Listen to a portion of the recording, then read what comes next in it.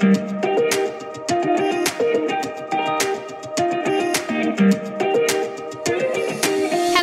my name is Angela Cox and I am the Mindset Mentor, and this is the Mindset Mentor Meets podcast. Now, my aim is to discover and share the secrets of success. You'll hear engaging and uplifting interviews with business leaders at the top of their game, all primed to deliver bucketfuls of value and inspiration.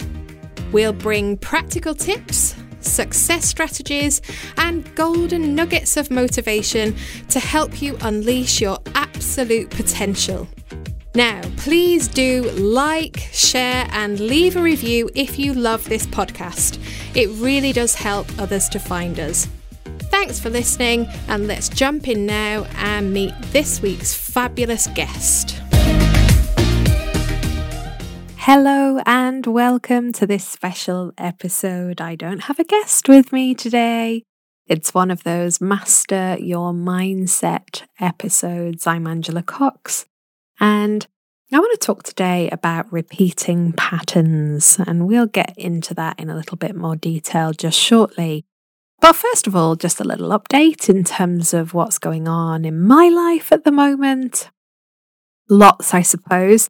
We are just coming out of the lockdown phase, so life feels a little bit more positive, doesn't it, just now? I don't know whether you're experiencing that, but it certainly feels like there's a sense of momentum happening around us and our life just now, which is wonderful.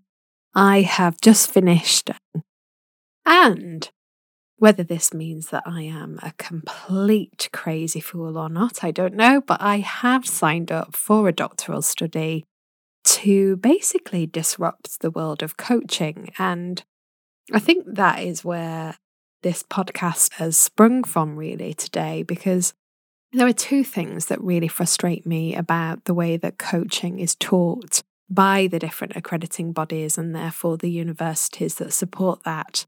And I think the first element of that is non-directive coaching being the way that we are taught as coaches to work with leaders.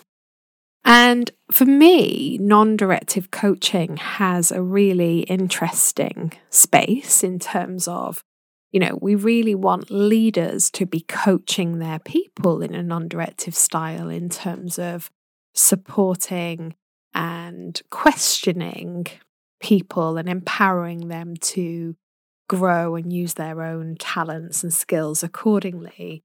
But I believe that in the world of executive coaching, where executives are constantly surrounded by yes people and by people filtering the information that they present in order to tell the best story possible, I believe those types of leaders, I'm talking C-suite leaders here, really need more challenge. They really need more provocation. They need different perspectives so that they can understand the way that their people will react to their leadership style and their leadership position.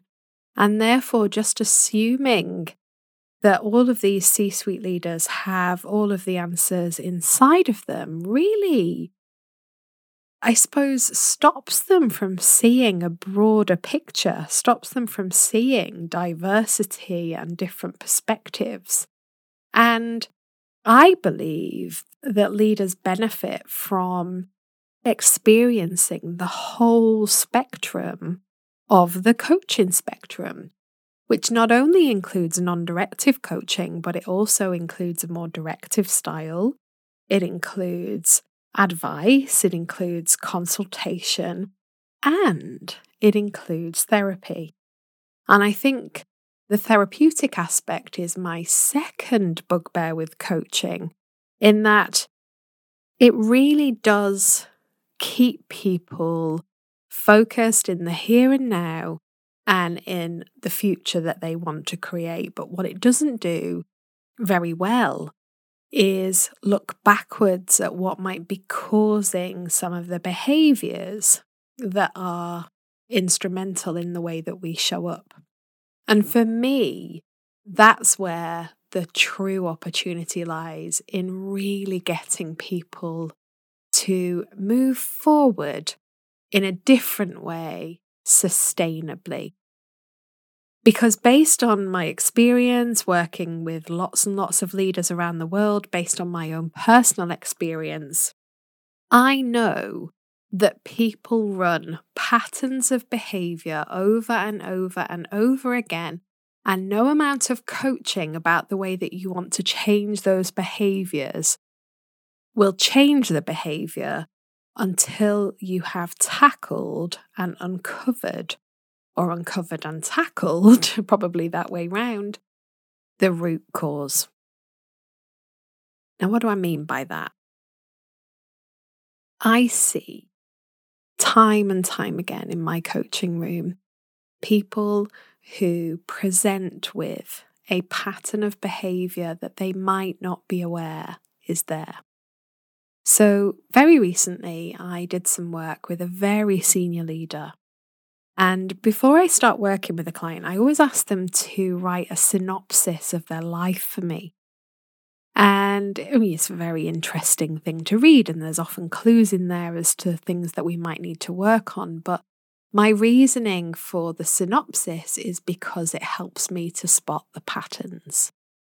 Because quite often, people in those synopses will write down all of the tricky things that have happened to them over the years. And what this senior leader wrote for me was this pattern of behavior that started about 15 years ago. So, not in his childhood. This guy is a guy in his 50s. And he presented this pattern of behavior which evolved around him feeling that somebody in a more senior position than him, so somebody on the board in this case, was making him feel lesser than, basically putting him in a position of helplessness. And in these different scenarios, my client didn't do anything in terms of speaking up or saying no or saying that's not okay. And this pattern of behavior in the synopsis started 15 years ago. He did nothing about it. It would happen again a few years later. He'd do nothing about it, other than start to run away. So what I noticed in the pattern was he would be placed under some sort of threat from somebody in hierarchy. He would do nothing about it in terms of a response in the here and now. But what he would do is then take a position of, I need to go off sick. And so he'd have times where he would go off sick and then he would come back and be put into a different role in this giant organization. And then the same pattern would repeat itself a few years later. Somebody in hierarchy would make him feel small or ask him to do something he didn't agree with. He would then do nothing to kind of fight against that. And then he would run away and go off sick. Whilst he was off sick, what would happen is he would develop some real anger around the industry that he was part of. And he would voice that anger to anybody that would listen, apart from the people who were creating it for him. So these people in the very senior ranks. This pattern has repeated itself for 15 years. And this senior leader in this organisation is now off sick again. So he came to me and said, I've been working with somebody over the last 12 months. I don't feel any different as a result of working with this person. We've been doing lots of things around how I can change my habits, how I can change my behaviours. Do I need to change jobs? Lots of kind of forward-focused work. And yet I still feel exactly as I've always felt. And my first question to him was, at the time in 2005 when this first started and you first experienced this person in hierarchy making you feel as this person did, what did it remind you of? I.e., when have you felt like this before? And immediately he talked about an experience at primary school where a boy had basically overpowered him, humiliated him in front of the class, and he had sat and taken this abuse. And it basically was physical abuse, which was surrounded by an audience and therefore had some humiliation wrapped in with it. But his response as the receiver of this physical abuse was to just sit there and take it. And we then tracked through his childhood, and there were several incidents of this same type of behaviour that had one boy as the perpetrator and then him as the kind of the victim of this scenario. And in all of the different scenarios, he didn't speak up. Now that, when you think about it from a neuroscience perspective, is actually sitting on the amygdala in that client's brain, waiting to be triggered. So in our brain, we have two places where we store memories. We have what I call the giant filing cabinet, where all of our memories are stored and we can either recall them or maybe we can't because we've consciously decided we don't need to. But if they're in the filing cabinet, they don't really hurt us. They've got no way of creating an emotional response in us now. But some of our memories, if they're deemed as traumatic, actually sit in the emotional epicenter of our brain, which is the amygdala. And if they're in the amygdala, they are almost like little landmines waiting to be stepped on. And what happens is, as we experience life, whenever we're in a situation that, from a brain perspective, reminds us of a situation that is housed on the amygdala like a little landmine, we then get an emotional response that triggers a reaction in us that is based on the way we reacted the first time. So if the first time this client experienced this idea of helplessness, powerlessness, was when he was in primary school, and his reaction to it was freeze, do nothing, say nothing, allow it to happen, feel powerless. Now in his career, the same thing is happening again, over and over and over. And it's that first traumatic experience that's registered as a landmine on his amygdala that is creating the behaviour that he is presenting with now. And it will be belief linked around, when somebody in hierarchy or when somebody bigger than me says or does something a certain way, I must freeze. I must do nothing. The challenge with that, of course, is the older we get, the more shame, the more guilt, the more anger, the more frustration builds up inside of us because we recognize that our response to these situations is not the most helpful response. We feel powerless to do anything differently to it, but in the aftermath, we get these feelings of rage that are underpinned by shame. And so we have this real dichotomy of behaviors in him where he's quiet in the moment, but then raging behind the scenes. And he's almost just filled with bile. But then what he's trying to do is be positive. So he's recognizing this behavioral shitstorm. And he's saying to himself, I need to change my attitude. I need to be more positive. And he's working with a coach who's telling him he needs to change his behaviors. And he's trying to do that. But the way that I describe it, it's like having a bed of mud and pouring nice clean water onto the bed of mud. The clean water is going to become murky straight away. So if you're trying to pour positivity on something that is toxic, that is residing inside of you, then the positivity is going to be diluted very quickly.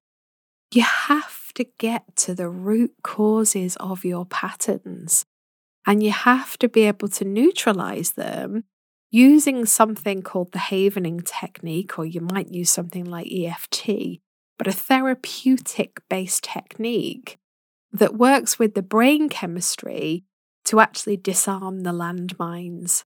And from that then comes a freedom for you to behave differently. Without that intervention, you are simply running forward with a bungee cord attached to your waist, and you will be able to make some progress. You'll be able to get some steps forward. You might even be able to run a little bit, but you will always revert back to that conditioning. You will always revert back to that inherent behavior if you haven't neutralized the traumas that are sitting on your amygdala. So I want you to think about the patterns that you run, the patterns that make you facepalm yourself. You know, when you do them and you go, oh God, I've done that thing again. You know, we all have them. And I want you to think about, when was the first time I felt like this? When was the first time this showed up for me? And just give yourself some time to float back. You might not get to the very first time. The very first time you experienced it might have been pre-6 years old, and we don't have many memories, conscious ones, from that time. But even if you can get to one in teenage years, then working with a therapist in a coaching perspective will help you to unlock the earlier ones. And if you can get to the root cause, you've nailed it. So coaching for me has to be this working the whole coaching arena. It has to be therapy. It has to be non-directive at times. It has to be directive at times. It has to be provocative. It has to be challenging. It can be advisory. It can be offering different perspectives. It can be bringing your expertise. It is not enough for me in this day and age to believe that asking lots of questions over and over again and expecting the client to solve their own problems is good enough for an executive coach. An executive coach for me is there to co-create value. The executive coach needs to have as much credence in the situation as the client does, and bring their expertise to really unlock these root causes.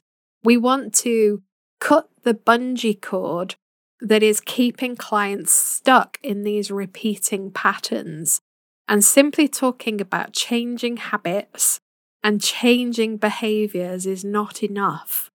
We have to work with the subconscious. We have to work with the brain to understand what was the root cause, get to the root cause, unpick it, and then you can move back into pure coaching to think about, okay, now that the root cause is diluted and neutralized, we can now make some progress forward. So have a think about your patterns, have a think about what the root causes might be, and then if you need help, reach out, because I'm more than happy to work with you through your organization or work with you independently to finally free you from some of this stuff. You don't need to live with it forever. You can make a big difference to your life by unhooking that bungee cord and moving forward in a different way. Please do look out for the next few podcasts. We will be continuing speaking to different leaders throughout the month of June, and then we'll be taking a break over the summer and coming back with a new look and feel in September, including a new jingle. I can't wait to bring you that. Have yourselves a fabulous rest of the day. Thank you for listening, and do let me know what you think by leaving a review. I do hope that you enjoyed listening to the Mindset Mentor Meets podcast. If you did, be sure to check out the show notes to access all of those important links. For more about me, visit my website at www.angela-cox.co.uk. Now, I'd really love it if you could subscribe to our channel so that you never miss an episode, and do leave us a 5-star review because it really helps us to get noticed. Bye for now. I do hope that you'll tune in next week, and take good care.